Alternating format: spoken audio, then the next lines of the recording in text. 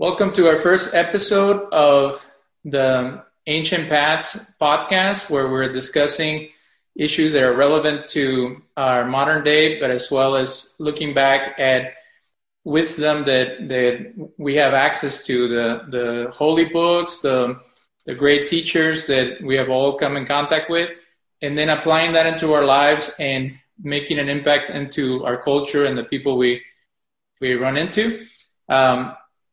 We are having this discussion as a team between me, David Ben Joseph, and if you'd like to talk a little bit about yourself, introduce yourself, Abraham, Michael. I'm Michael Ben Avraham.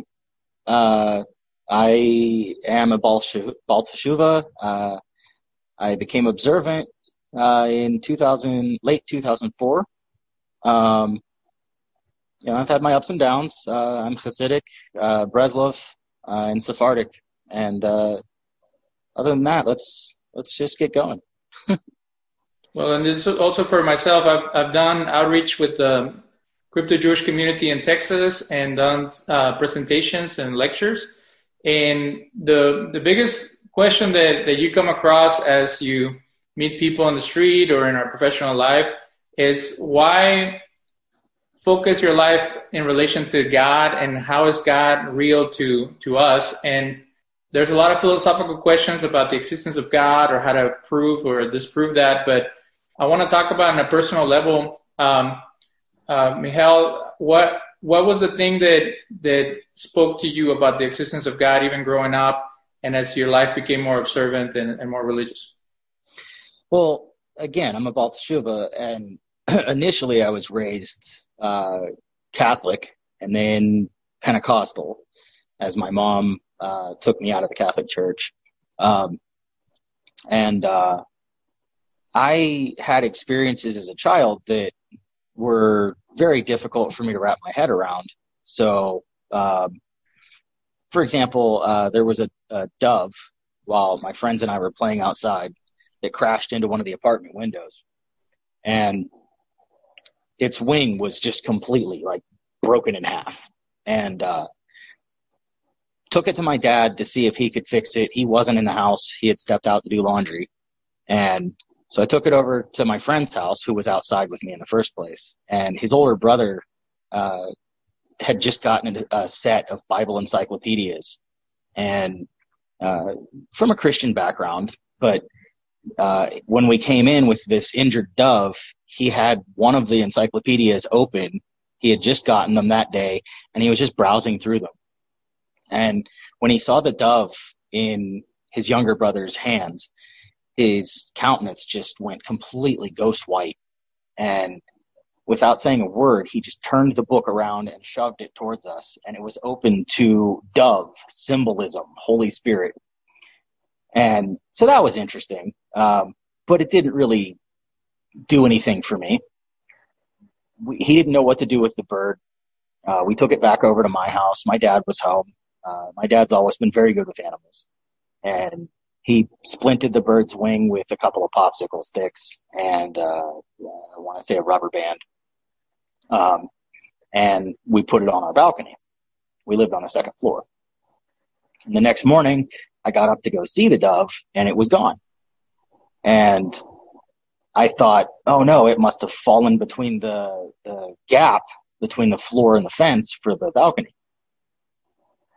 And I stepped up looked down into the courtyard, didn't see it.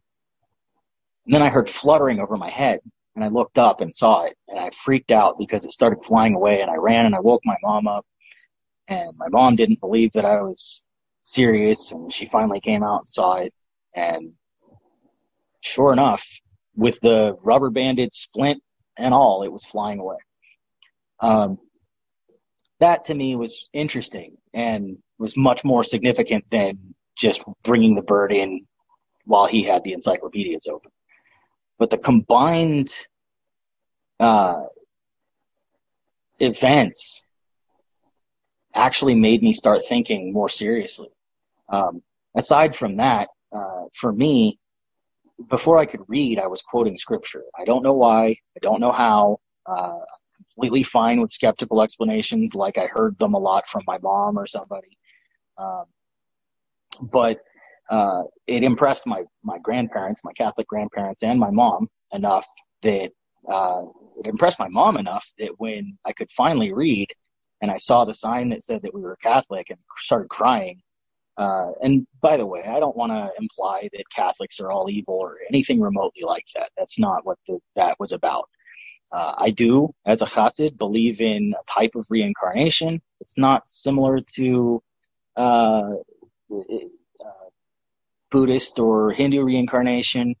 It really just means that we are made up of spiritual free connections to lives in a similar way that we're made up of DNA from previous people. But I personally think that my reaction when I finally read Catholic on that sign, I started bawling and it just was inconsolable. And I think that it was because in a past life, one of the parts of my soul had experienced probably something very, very negative involving the Catholic Church. In terms of hypnosis, I'm actually specialized as a regression therapist, but I don't, I can't say for sure that that's the case because, there's always the skeptical contrary arguments that somebody might have imagined something, or maybe they saw it or read it in a book and they're just recalling it in a distorted fashion. And I try to be as rational of a mystic as I possibly can. So I usually use rationalism as a first approach and then step into the mystical to try and understand things. Let's take a break right there. So there's multiple things you brought up that I would like to unwind. So you mentioned the image of a dove as depicted in Christianity as a symbol of the Ruach HaKodesh, or the wind of holiness, or the Holy Spirit in Christian terms. Do you see that anywhere in the Torah, the Tanakh, other than the passage of Noah where he sends a dove out and it comes back with a olive leaf? With Noah's situation, we definitely see the dove bringing a sign of restoration, healing, peace. God's judgment had subsided. We could return to some degree of normalcy, kind of a message. And if you look at the nature of a dove, they're very peaceful, they're very placid. It's not the kind of bird that you have to worry about, doing anything to you, really. I was actually really shocked. I was 11 when that incident happened, and I was really shocked at the fact that, my friend Doug could just grab the bird from the rocks in the courtyard of the apartment. And it didn't even try to fight. Didn't even look like it was threatening to bite or anything, which I, later found out that's just the nature of doves. They're just extraordinarily peaceful. And even when they fight with each other, they don't really fight like other birds. I've got a couple of doves that, not personally, but right outside my balcony here. They're gray, but they're pretty cute. Anyway, that's totally a sidetrack. But they get into little territorial fights with some of the other birds. But in terms of the Torah, I don't know of any other reference other than with Noah. In the Tanakh, I know doves occur symbolically, but it's almost poetic. I don't really see the connection to the Ruach HaKodesh emphasized in any way in the Tanakh. That's a Christian thing. But at the time, I believe, Hashem speaks to us according to what we can understand at the time. He doesn't just, upload a bunch of data into our brain and just say, boom, now you get it. Now, sometimes that actually does happen. But on average, that's not the way things go. We have our existence, we have our experience, and from that we have a frame of reference, and we learn from things based on our understanding of that frame of reference. And at the time, I understood that to be Hashem intervening in some way, because it was a very difficult spiritual time for me as a child, because I had sort of gotten my mom to where she was convinced that we should vacate the Roman Catholic Church. But then we started church shopping, basically, and she was just taking me everywhere and until she got somewhere that I felt comfortable. And at that point it was 8 years old. The first church that we really got into, that I felt somewhat comfortable with, was the Assemblies of God, and it had nothing to do with their theology or anything like that. It was because they had a fun youth group. I was a little kid, so I got distracted, and yet still Hashem led me through that path. I met the individual that I was talking about, my friend Doug, and his brother Richard, and this dove incident happened, and that led me towards a branch of Christianity that I didn't know existed, because we had been arguing for a full year when that dove incident happened about the existence of the Trinity. And I had actually gotten in trouble in second grade in parochial school for questioning this idea myself. And I was actually in trouble for it several times until I got expelled from Catholic school, where my mom worked in Long Beach, California. And then it was not long after that we started going to the Assemblies of God. And then when we were going there, this Doug and Richard had moved into my apartment complex. And the very first day that he interacted with me, Doug, not Richard, came up to me and he said, "So, are you a Christian?" And at the time, I was like, "Yeah." I was reading some Christian comic book about superhuman strength characters like Samson. I can't remember what the comic was, but he then turned and asked me, "Do you know that there's no such thing as the Trinity?"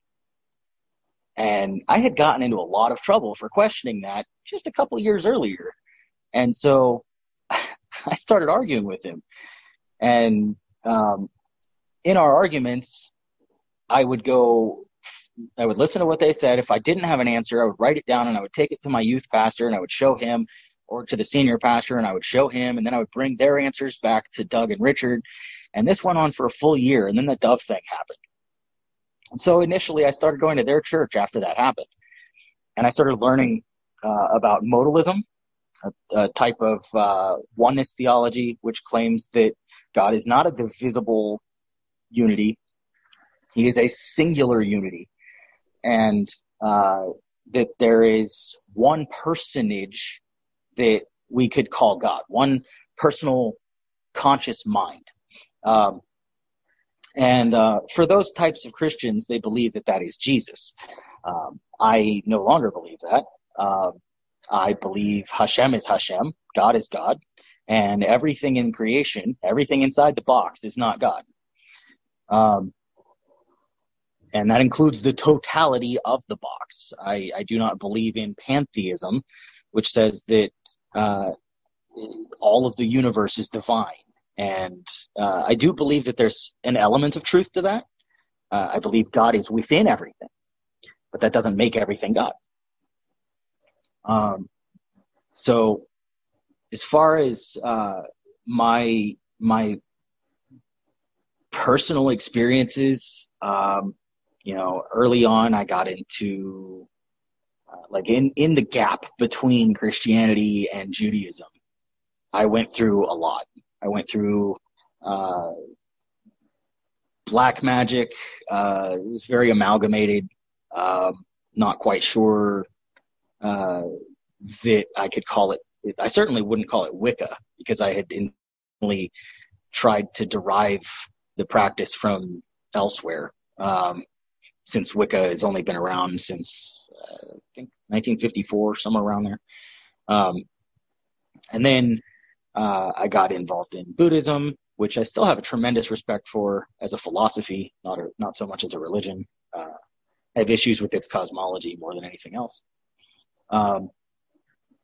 And I went to school for comparative religion and looked at different religions, and ultimately, logically, and the way that life just kept directing me, it brought me back to Judaism. And there was just way too many individual cases for me to specifically cite without us getting into an entire episode about those experiences. Well, the reason I thought it was important for you to talk about your experience is that a lot of people assume that people that believe in God, it's because that's how they were raised, or that's just the default belief that you have, so you're not a controversial person. Right. I don't like to go into my spiritual journey because I also studied different modes and different perspectives. And the relevant component of it is that every religious system has a way to make sense of what they experience. And, it's not about one religion being more accurate than others, but it's about what makes the most sense based on what we can perceive. So, right.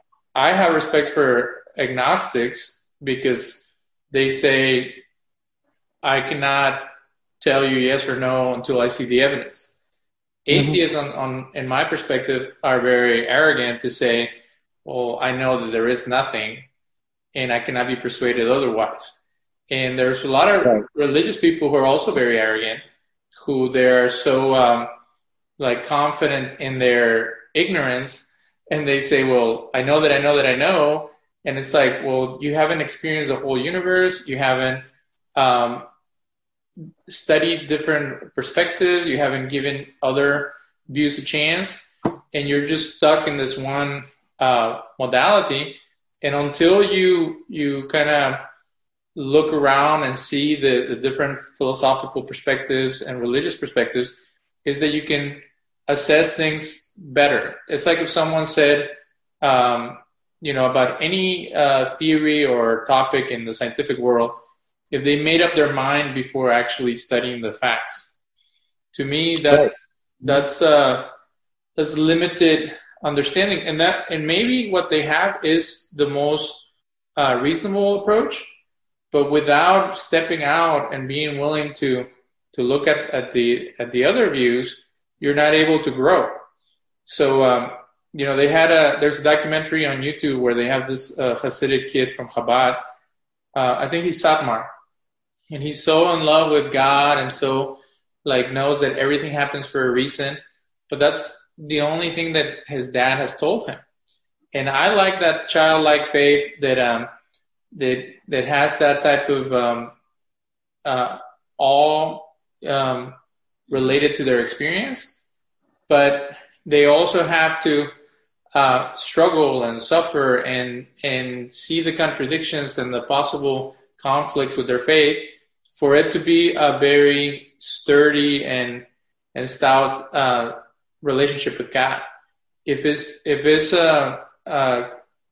some type of sheltered experience with God, I think it can really be dismantled when someone goes to college or when someone has a heartache or a death in their family. And in the Hasidic world, you hear people say that the more they suffer, the more they come to peace with God being in control. I know. I was reading this one book, and the Garden of Faith, and they believe in predestination so much that even if you get run over by a car, that was God's will. And I really struggle with that because I believe that, when Christians say, well, Jews don't believe in Jesus because of this or that, I tell them Jews don't believe in Jesus usually because of the Odyssey. Because the idea of the Mashiach is that the Mashiach is going to bring complete peace and restoration. And until that is done, you can't close the case on it. So don't come and tell us that it's because of hardness of heart, or it's because of blinders, or it's because of this.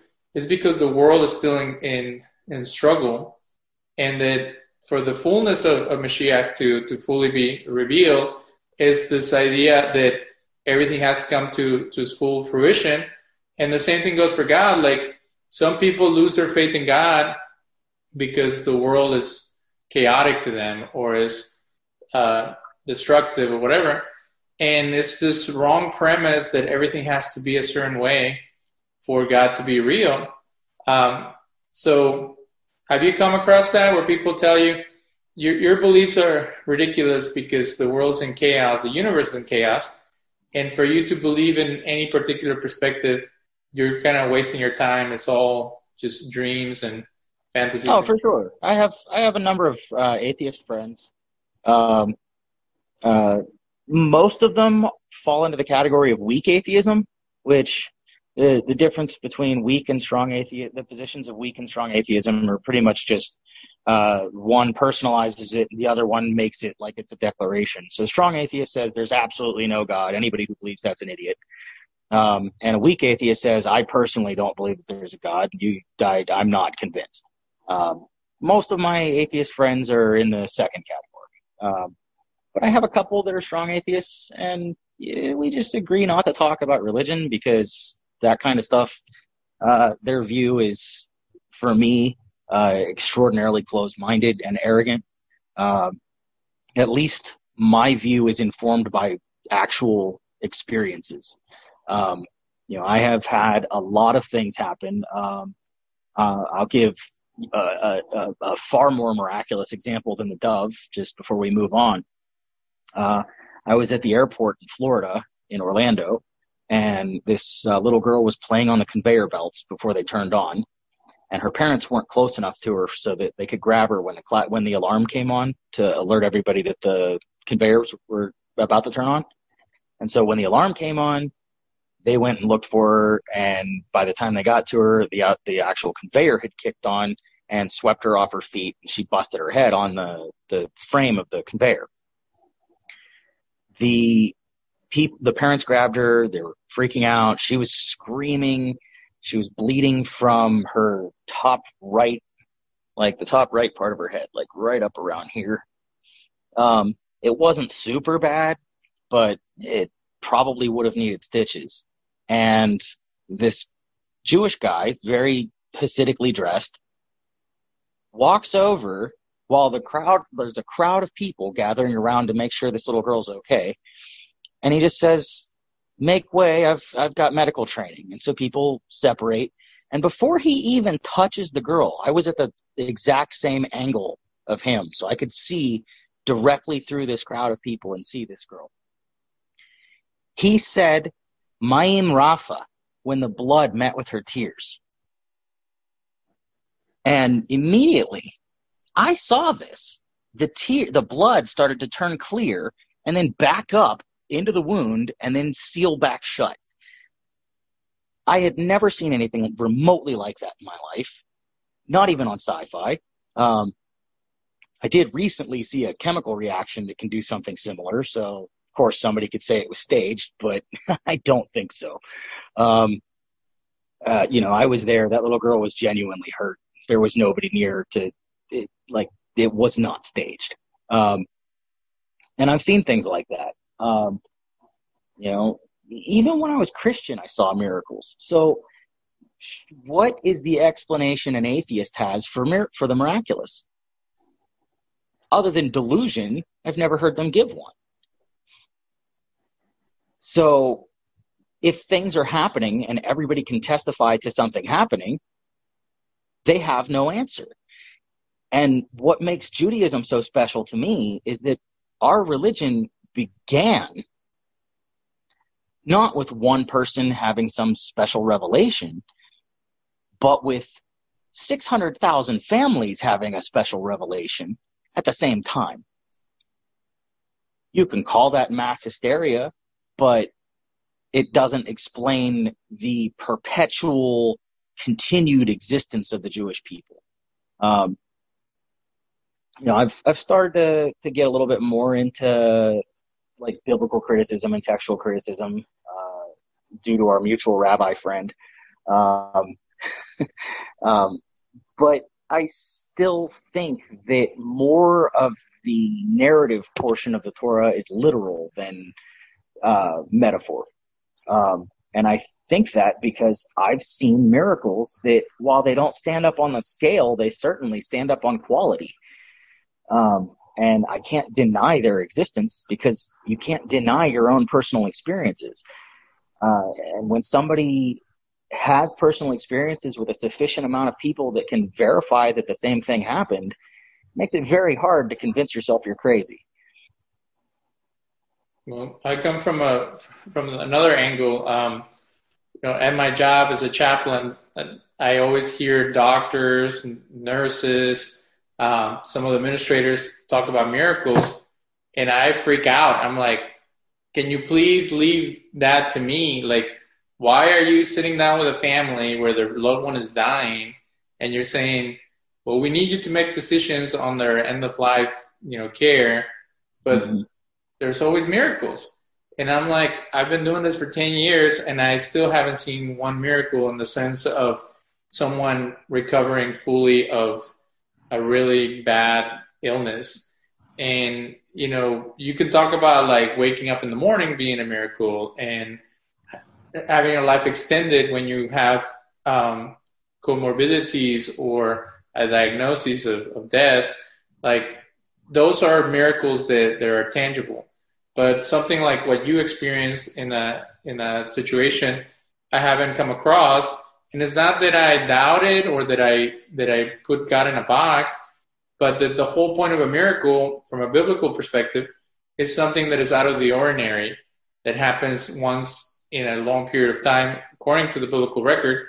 Maybe there was little miracles that were happening all the time, but only the ones that are depicted are in this, even in Jewish tradition, they say that the closer you were to the revelation of Sinai, the more miracles, the more manifestations of God's wonders, and now it's more diminished. So this idea that there's miracles everywhere, like I know there's some Pentecostal groups that promise a miracle every time you go visit them and things like that. It makes it silly and kind of it trivializes the idea of God intervening in nature and bringing about a positive outcome. So it's kind of like you pray with the desire of that happening, but you live under the natural system, and it's not like one works against the other or they're completely separate.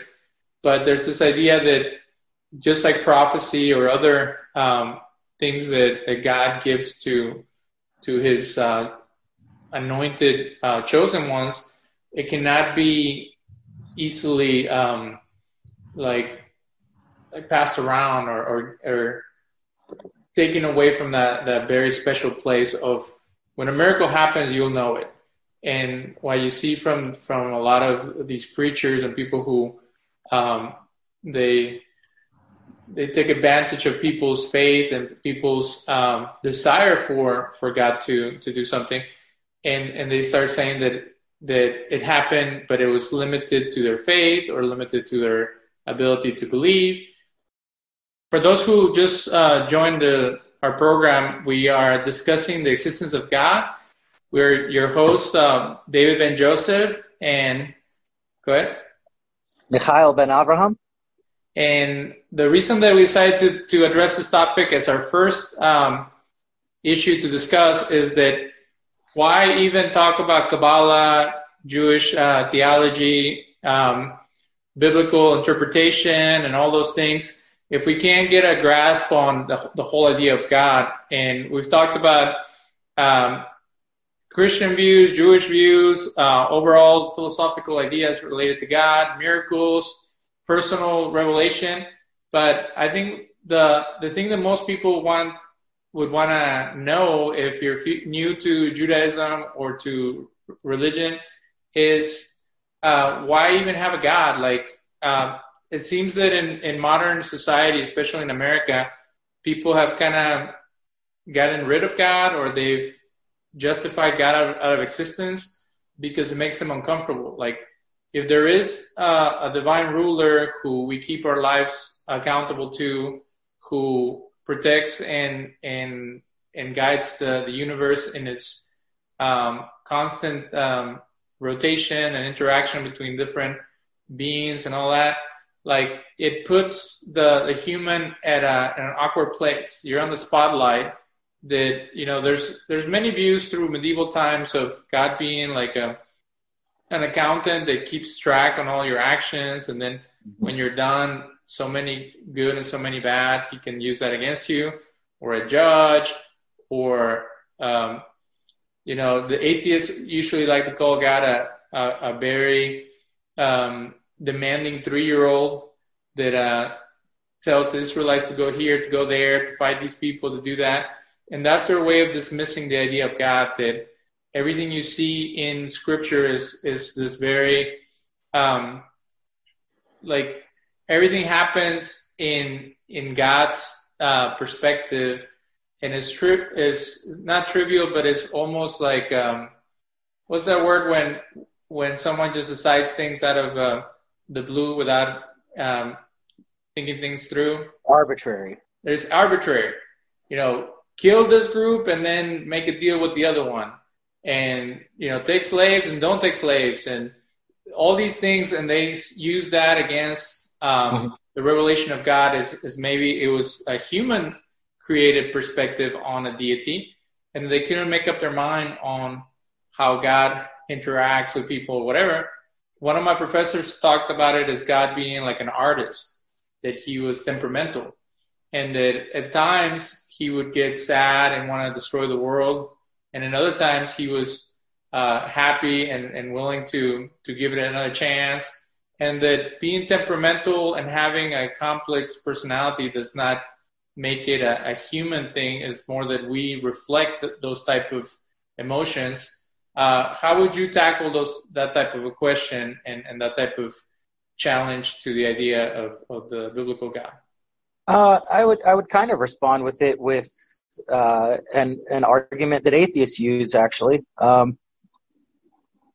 The argument is an epistemological one about whether or not we can know whether God exists.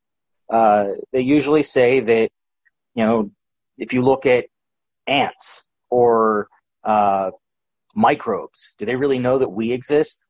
Or are we so transcendent from their experience that they have no frame of reference to understand us? So how could we possibly understand God? How much more so for the atheist who denies the very existence of God? So their perspective is already poisoned before they even begin. They've poisoned the well with bias. It's not possible for them to have an unbiased examination of the actual theology. So as soon as they start seeing anything theological, anything metaphysical, they immediately approach it with an interpretation of what it was that's not correct to begin with. Sort of a parallel example is many people have this image of God being this white, long-bearded, white-beard guy sitting on a gold chair floating around on the clouds. That is absolutely not the case. In fact, according to Judaism, God is a completely non-physical being. There are minority views that have sprung up here and there in arguments, but there's no widely accepted view ever in history where God is a physical being. So this idea, which keeps popping up, but usually from non-Jewish sources. You have, obviously in paganism, they have this very physical idea of divinity. And without any insult implied, I want to include Hinduism and paganism. Even though I know at the earliest and highest levels of Hinduism, they do also believe in a single, infinite, and incomprehensible transcendent being. Whether or not that being is conscious, that's sort of one of the big disputes between Hinduism and Judaism. We believe in a personal, conscious, living creator. We do not believe that this being is confined to a body, a specific location, or anything like that. We're talking about something that we don't even accept we have words to define. Rambam came up with a negative theology specifically because anything we say is only going to be partially true. Nothing we say positive about God is ever going to be 100% true. Even if we say God is love, absolutely, God is not love. Everything we know about love, God absolutely is. But is that all he is? By no means. He's also justice. He definitely has an element of wrath. Like there's such intense complexity within the unity of God that when somebody makes those kinds of challenges, it just shows that they don't really understand the concept of God correctly to begin with. And so I usually try to help them understand, and I'll even take a step back with an atheist and talk about the existence of divine consciousness separate from religion. Once we get to that point, then we can start talking about which religions have more elements of truth. Because I don't even believe Judaism has 100% truth. I believe we could have. But there's quite a number of Orthodox rabbis I've studied with that have even mentioned how the Torah itself is not in the correct order. It was somehow rearranged slightly. And I believe they said that was at the time of the reconstruction of the Second Temple, Ezra and Nehemiah's time, because they found the scrolls, but they were not preserved. The people had gone so far astray before that time that what they found was hidden away. And so when Ezra the scribe started reassembling everything, with prophetic influence, and it's very important to note this because he lived at the time of the Great Assembly, and the men of the Great Assembly included quite a number of people who had prophetic experiences, which made their way into the Tanakh. And so the idea that it was reconstructed out of pure human ingenuity or anything like that, it doesn't ring true to me. I believe that the divine hand was involved, and the reason that so many prophets were alive and were part of that same assembly was so that it would be put together the way it was supposed to be put together. Similar with the Shemini Atzeret, or no, not Shemini Atzeret. What was it? Actually, I lost my train of thought. But the idea that we're misinterpreting is definitely one that the atheist can put out there. But if we're not talking with the same language, then the debate is pointless. And so when they talk about God, they're talking about this finite yet all-powerful being that they usually define based on Christian parameters, because most of the time they come from that background. I've met a couple of atheists that were Jewish, and they still seem to have attacked the same kind of ideas. This idea of infinite creative causal energy is not one that anybody dismisses. Whether that energy is creative and conscious is where the debate comes down to. Just using evolution and multiple world theory, I can give you an argument that proves the existence of what some would call a God. If you believe in the standard models of evolution, any of them really, and you believe in multiple world theory from from theoretical physics, which is being more and more and more experimentally proven, by the way, then in an infinite number of universes, you have to have a consciousness reach a point that the average human would call God. But if we extract ourselves and abstract this even one more degree, why wouldn't there be an infinite causal consciousness that's simultaneously comprehending and processing all of the possible solutions, all of the possible occurrences, all of the possible realities? And this is actually what Hasidus and Kabbalah teach, is that we are the thought of God. As long as he's thinking about us, then we exist. How much does an infinite mind think of?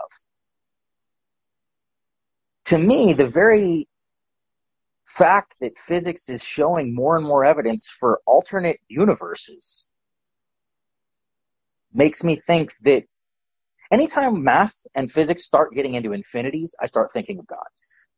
Because you're talking about something that is boundless. You're talking about something that is not clearly defined. And if it's boundless and it encompasses everything, and consciousness is clearly something in the universe. We don't understand consciousness. It's a very, very mysterious subject in the study of psychology. It's supremely fascinating. We understand now that there is most assuredly, with experimental evidence, I would recommend any of our listeners checking into, I want to say it was Project Noosphere, Noosphere, or the Global Consciousness Project to see what I'm talking about. Or if they want to go back and read some older papers, they could get into some of Princeton's PAIR project. Sounds like the fruit, but it's an acronym. All of those had concrete experimental results that showed that consciousness has some impact on the physical world.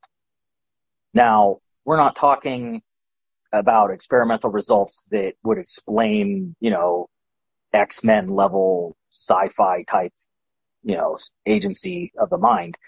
But what we are seeing is that whenever there's a significant event in the news, we see these random number generators that they use that are in this experiment. They only generate ones and zeros.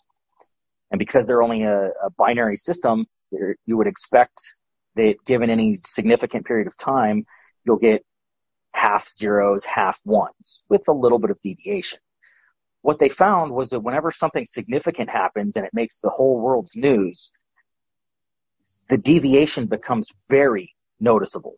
And so you end up with something like 30% one and 70% zeros, or vice versa. And what that all means, they haven't figured out yet. But it shows that there is some sort of strange interface between people becoming aware of something and the electrical field of the earth. So that alone shows that, yes, physics responds to consciousness. We could also dive back into the idea of the collapse of the wave function in quantum physics. All subatomic particles, we usually focus on light when we talk about this, but they exist in this wave state of superpossibility. And so to measure one, you lock it into the state that you measure it at. I know this sounds weird, but let's say you have a hydrogen, which only has one proton and one electron. We have absolutely no idea where the electron is on that hydrogen until we measure it. When we're not measuring it, it acts as if the electron is in all of the possible orbits that it can possibly be in around that proton. As soon as we measure it, it's in one. And so it had previously existed in this there's this super position where it was acting as though it was in all of the possibilities. But as soon as conscious human minds begin to interact with it, it locks into a single one. This is called the collapse of the wave function. It confused and still confuses many scientists. There's different interpretations of it. There is an atheistic interpretation of it. But the very observance of reality causes it to fixate and become what we see. Combine that with what is going on with the Global Consciousness Project and all of those things I mentioned previously. And we can see that consciousness has a direct impact on the physical world. Is that what prayer is? Is that what meditation is? Is that how the miraculous occurs? To a certain degree, according to the Kabbalists, yes. We also see similar thoughts taken from all of the magical practices around the world.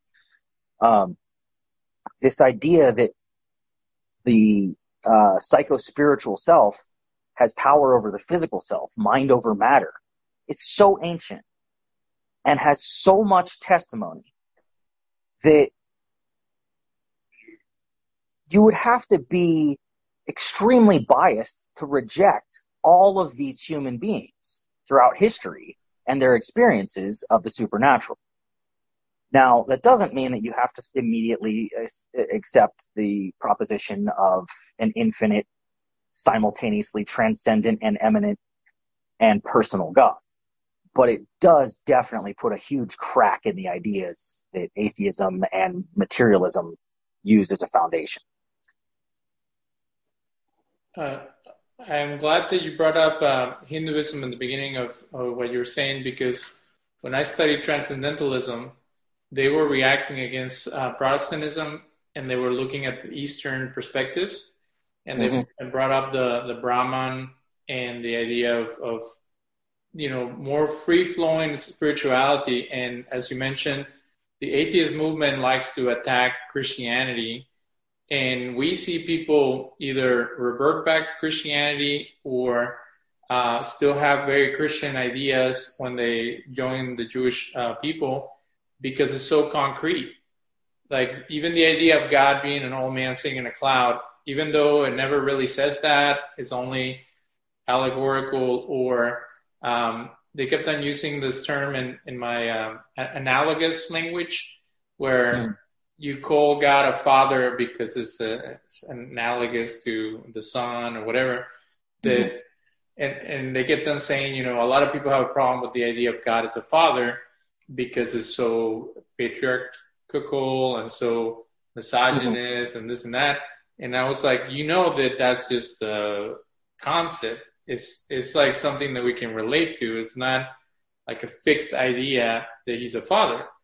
That there's the component that he has attributes that are father-like, and also that are mother-like. But if you get fixated on this idea that God can only be a father, then you're limiting God, and you're also destroying the analogy. Like, now it turns in an old man in a cloud, and there's an image of that in the book of Daniel that has been overly exploited in art, and that has kind of created problems with people's ideas. But when you start thinking about it like the way you're talking about, where God is the source of life, and this is the other thing that people need to think about, is that the only reason to believe in a God that makes sense to me is to believe in a God that is good and that has attributes that are positive. Because if he's not a good God, a merciful God, a God full of love and compassion, then the whole universe would collapse. Like, right. There's so much positivity in the sense of, when they say that it's all chaos. It's chaos if you look at it from a certain perspective. But if you look at it from it being able to cohesively exist and regenerate itself, and it's like, just thinking about the sun, how is it that the sun doesn't just burn up because it combusts all the fuel in it? Like, there's so many other things that are happening that we are not even aware of, or there are in the atomical level or whatever, that for all that to exist and coexist and interact with, there has to be some type of like someone who came up with the idea of it. And I don't even go into other dimensions and other worlds, because like I can't even comprehend that stuff. But if you are able to go there with science and with all different theories, then it becomes even more complex and more difficult to imagine that it wouldn't have some type of cohesive force behind it. And just looking at a cell or a tiny organism and the complexity they have, is unmanageable to dismiss that as just random and it just happened.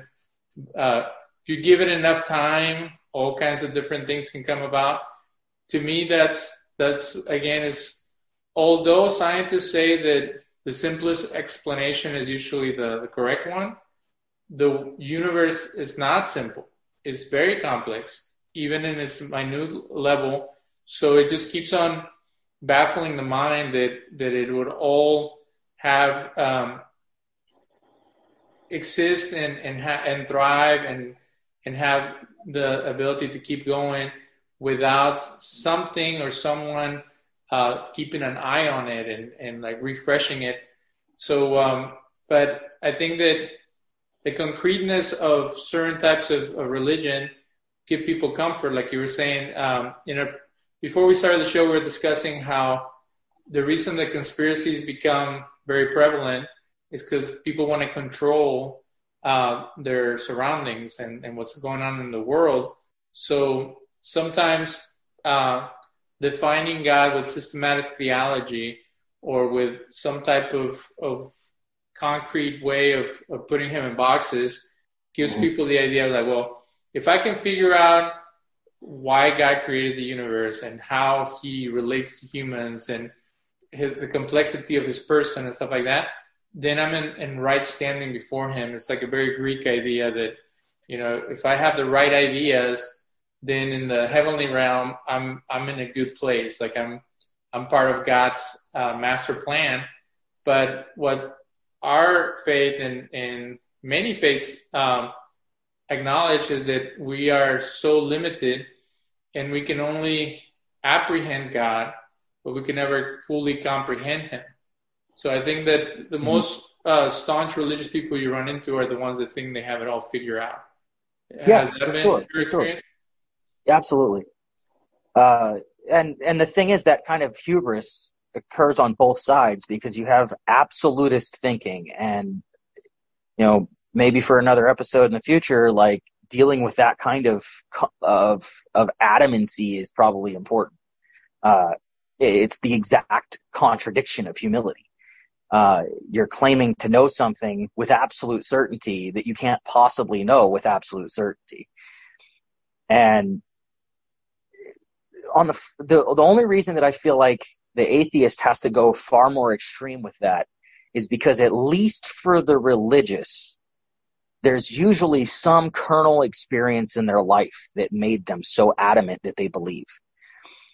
Not always. Sometimes it's just tradition and they're obsessed with their tradition and they refuse to believe that they could possibly be wrong. I've met those people too. But that I can't be wrong kind of attitude. There's no possible way that this other suggested idea could possibly be more accurate than my understanding. I mean, that's almost a claim to being divine yourself in a silly sort of way. I remember when I was in high school, I got into an argument with an atheist that I was friends with, still friends with her. She's not an atheist anymore. But I said to her, so you're saying that there's no such thing as God? She's like, absolutely no such thing. And I was like, okay, there's no gold in China. And she's like, what? I was like, yeah, there's absolutely no gold in all of China. And she's like, that's ridiculous. And I was like, have you ever been there? She's like, no. And I was like, well, how do you know? And it clicked. And she was like, okay, I see what you're saying, but there's no evidence for God. And I was like, lack of evidence does not prove or disprove something. It leaves it open-ended. And this is one of the reasons that metaphysics in general, when discussed in philosophy, is understood to be something that's not fully provable. It's only something that we can logically try to wrestle with. We can't test it. We can't measure it with a spectrometer or a scale or anything remotely like that. And so we can use reason and logic and experience to try and understand those things. And that's actually what Kabbalah systematizes, is methods to have certain experiences, to see the world in a certain way. And by using the same language and understanding things from this same framework, this same infrastructure, it gives you sort of a roadmap to place things and understand things. I don't claim to be, some master Kabbalist that has the whole universe figured out. There was a moment during intense meditative practices 7 years ago, almost 8 years ago in April, where I felt like I did download information, and that information did turn out to be factually true. But while it felt like I had suddenly been given the keys of the universe, it was only scratching the surface. It was such a small amount of information, but it felt like I had absorbed so much. And so I don't think that the human mind is capable, as long as we are in this base coarse state of materiality, to actually experience and remember all of the things that go on in the upper worlds. And this is part of the reason that all of the Kabbalistic books and a lot of the Hasidic texts speak of things in sort of a coded language. Especially the older books, they're actually written in code. That is not a guess. That's not an assumption. Every Kabbalist will tell you that. Every Chassid will tell you that. And there's reasons for that, which we can address in a future episode. But in general, what I'm getting at is that people can make whatever claims they want about somebody else's position and somebody else's argument. But until you've examined it from their perspective, understood their definitions, semantics are very important in a debate. I've heard more people get into explosive fights over the fact that they misdefine something one to the other. And so, and with science, that's a huge step in science, is that we make sure that we are all sharing the same definitions. If we say a specific word in science, we mean a very specific thing. And with philosophy, it's similar if you're getting into formal philosophy. But when you're getting into the average person just talking about what they believe and feel and think, they don't have that same infrastructure, that same vocabulary of specialized jargon to try and sort things out. And so when they're trying to explain something, whether it's their reasons to disbelieve something I believe, or whether it's their reason to agree with me, we all need to work on trying to understand what that other person's perspective is. And I believe that responsive dialogue is very important for that. Well, and I want to end that note. That could be another topic we discuss, but the idea of human beings being made in the image of God, it just baffles the mind that, and Rabbi Asher Mesa, that I interviewed on my other program, brought it up in one of his latest shows, that how can someone love God and have a relationship with the Creator and then disparage their fellow man? And some people make caveats. It's like, well, that other person is not part of my religion, or they're not my brother, or whatever. And it's just obnoxiously foolish to have a high view of God and a low view of humanity. Even though humans are very flawed and sometimes they disappoint you, or there are people who are evil and despicable, there should always be a sense of dignity and respect. And, in the world that we live in now, it's become cool to bring people down, or to dismiss them, or to insult them. And from a sense of superiority, from a sense of feeling that you have the right understanding of whatever topic, and that you have either God or righteousness or whatever ideology to back you up.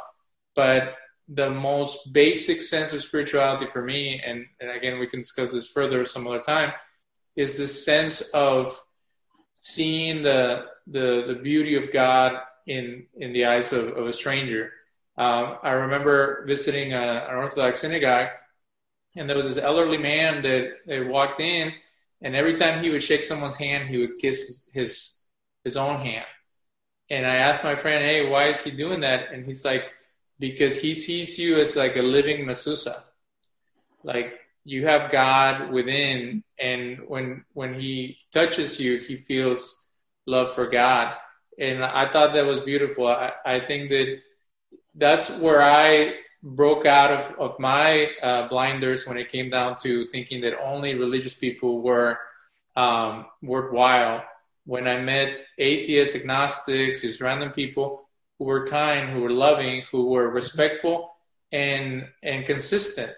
That you meet religious people who are terrible people, and you're like, what's going on? You know, I was brought up with this idea that people that know God have God in their hearts, and then I see them act a fool, and then I meet people who don't have God, and they're just the kindest, sweetest people in the world. And then you can say, oh, well, they're faking it, or they're just doing it because, you know, it makes them, you know, be loved by others. But there's genuine people who are reflecting God in their daily lives, and they don't even know it. And then there's people who claim they know God, and they have nothing to do with the creator that I experienced and the one that gives me hope. So if we can end with that, where do you think the disconnect comes from? You know, it's interesting because in sociology, there's the looking glass self theory in social psychology and sociology, which basically says that our idea of who we are comes from our interactions with others. And so every person that we interact with is like a mirror to ourselves. And this is the same exact concept of what Zelem Elohim means. Zelem Elohim means that we are the reflection, the mirror, the shadow, the projection of God. And so every time we deal with one another, we're dealing with Hashem, as well as another person. And yet Hashem is within everything. And so we're always dealing with Hashem. I'm sitting here in my apartment alone. When we are done with this podcast, I will still be in this room with Hashem. I can't escape him.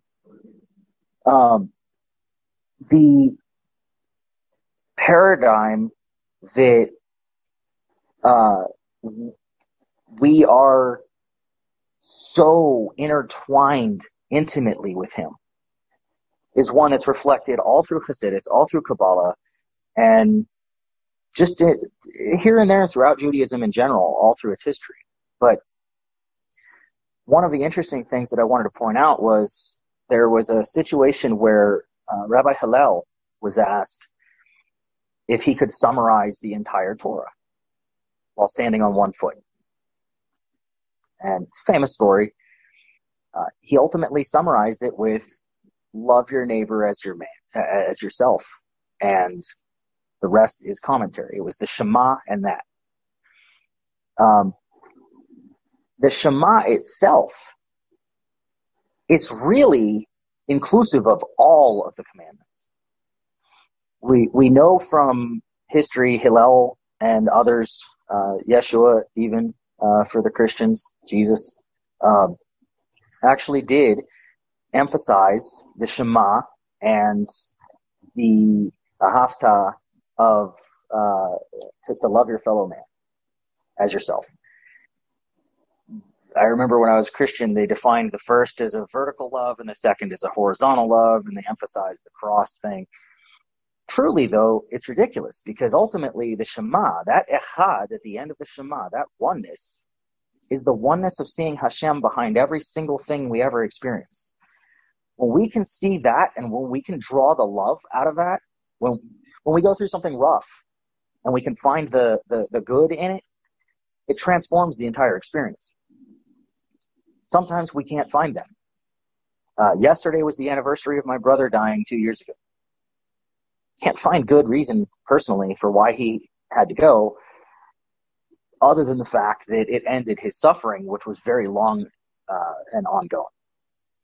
But why not heal him? Why not provide a miracle? Why not?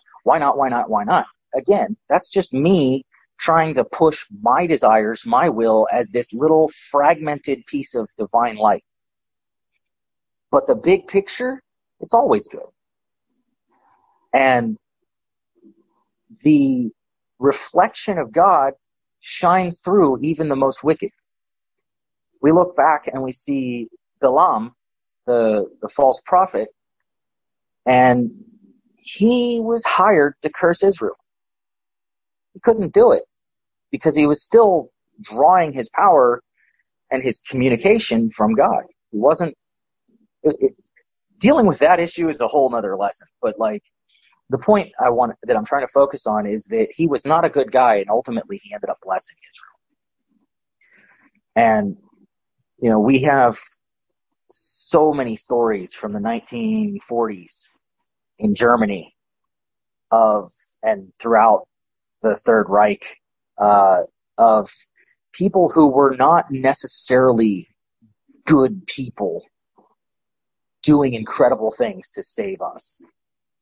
And I don't believe for 1 minute that Hashem will not reward that. Now, whether that reward is in this life or the next, whether they are saved in the Christian evangelical way, which, is that even a thing? Or, whether what kind of share in the world to come they'll have, that is, I believe, dependent on a whole lot more factors than any one person can try and sum up. And so, with the exception of ridiculously, obviously wicked people, I reserve all judgment belonging to God. I don't want any of it for myself. It's not my place to issue that kind of judgment. If Hashem wants something done clearly and it's really dark and negative, wipe out all of these people because they're Amalek, then I need massive proof. That's not something that I would ever believe unless there was a mountain of evidence. And so with an atheist who has not reached even their minimum level of evidence that they require to believe God even exists, I see it as a difference in standards of evidence, is what I see. They are expecting to see the kinds of miracles that I've seen, while they have had a more mundane experience, and it's not my place to say why they've had that. You said yourself that you've not had any of those kinds of experiences. That's between Hashem and the individual, and the reason that he does do things for some, I don't believe has to do so much with the individual as it does with the situation. I think there's definitely a role that's played, but that gets into Kabbalah, Hasidus, and discussions on consciousness, not so much on theism versus atheism. We're going to leave it there for this round of the discussion related to the existence of God. And we have other interesting topics coming up where we'll discuss, where does Jewish identity come from, and can anybody claim it? What are Jewish views of demonology and other mystical perspectives? And most of all, we want to hear from the people listening to this podcast. Tell us what are the things that draw attention to you. And we're welcoming people from all different backgrounds, but there's this sense of knowing your own understanding of God. I feel that there's a lot of miseducation or misinformation going around, and also a lack of intellectualism or the desire to grow even more and go deeper into these subjects. So we want to make sure that these topics are covered in a deep way, and that we keep researching and learning new things, so then we don't become those arrogant people who think they have it all figured out. It's all a work in progress, and we're part of that. Absolutely. So thank you for listening to the first edition of Ancient Paths. And in the future, we're going to discuss how we can help people connect with these resources with our background and with our our journeys. We hope that we can encourage other people to connect with the wisdom as well.